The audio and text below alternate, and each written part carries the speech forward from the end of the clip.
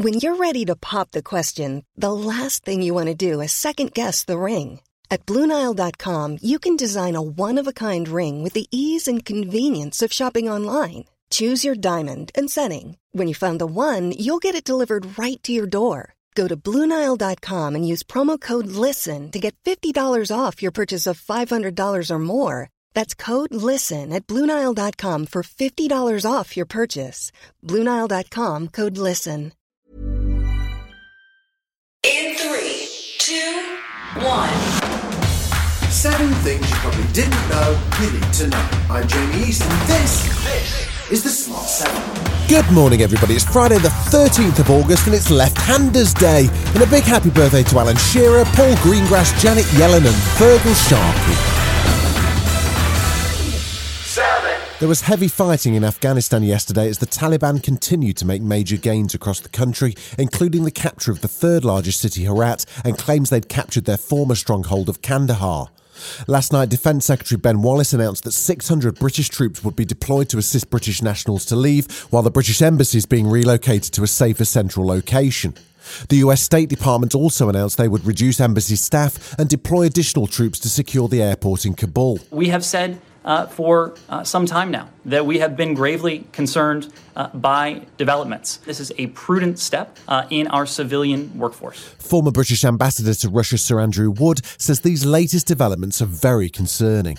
Absolutely terrible for the people of Afghanistan.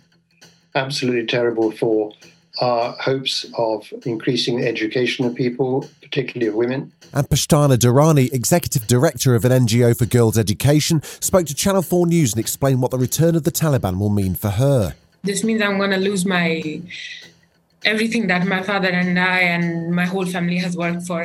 This means losing your houses, losing your dreams, your goals, your ambitions, your identity as Afghan, everything.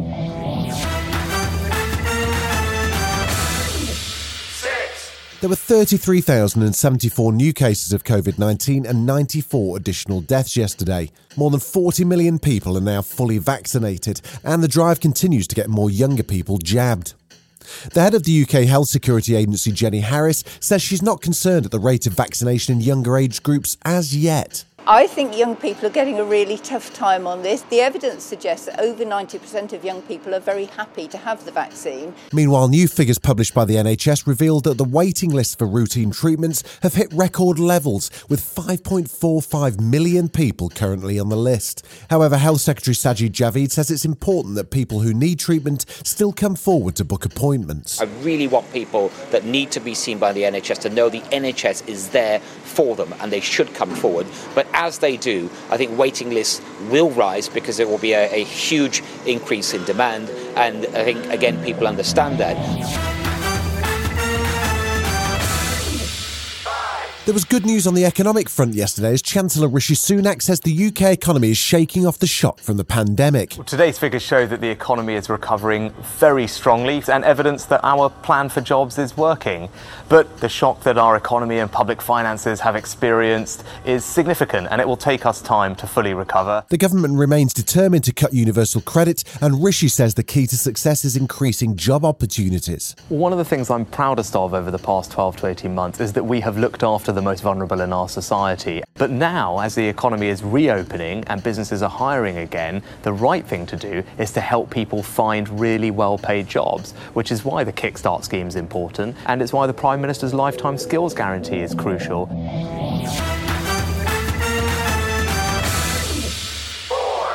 Met Police Chief Dame Cressida Dick was on LBC yesterday to chat with Nick Ferrari, and he wanted to know if Prince Andrew's facing civil action in the US, what the status of the Epstein investigation in the UK is. She says that a team's reviewed the case twice already, but no active investigation is ongoing. No one is above the law. So you're reviewing this case? It's been reviewed twice before. We work closely with the CPS. We are, of course, open to working with authorities from overseas.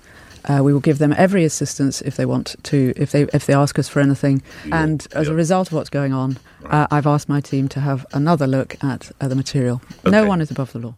Still to come on the Smart 7, tributes to Una Stubbs and Chelsea finally make their big summer signing. Right after this. Even on a budget, quality is non-negotiable. That's why Quince is the place to score high-end essentials at 50 to 80% less than similar brands. Get your hands on buttery soft cashmere sweaters from just $60, Italian leather jackets, and so much more. And the best part about Quince, they exclusively partner with factories committed to safe, ethical, and responsible manufacturing. Elevate your style without the elevated price tag with Quince. Go to quince.com/upgrade for free shipping and 365-day returns. You're listening to The Smart 7. If you're enjoying it, you might also like the Smart 7 Ireland edition. Just search and follow us on your favourite podcast platform.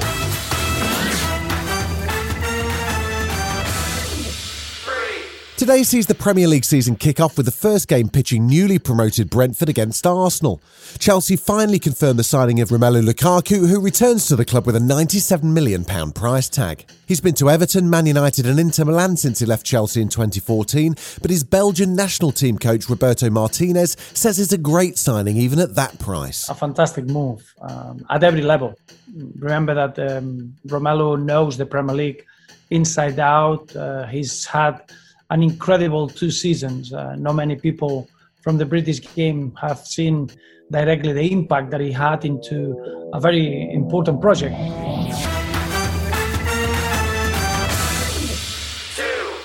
Emma Corrin won a Golden Globe for her performance as Princess Diana in The Crown, and she picked up an Emmy nomination too.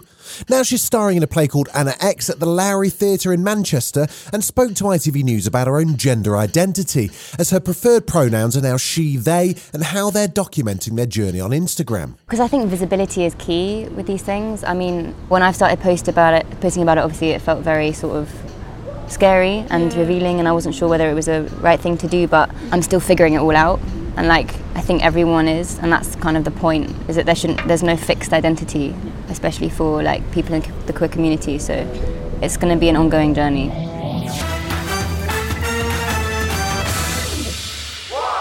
Thursday saw the death announced of Una Stubbs at 84 years of age. She was an accomplished dramatic and comic actress who starred with Cliff Richard in the film Summer Holiday and long-running sitcoms Till Death Do Us Part and In Sickness and in Health.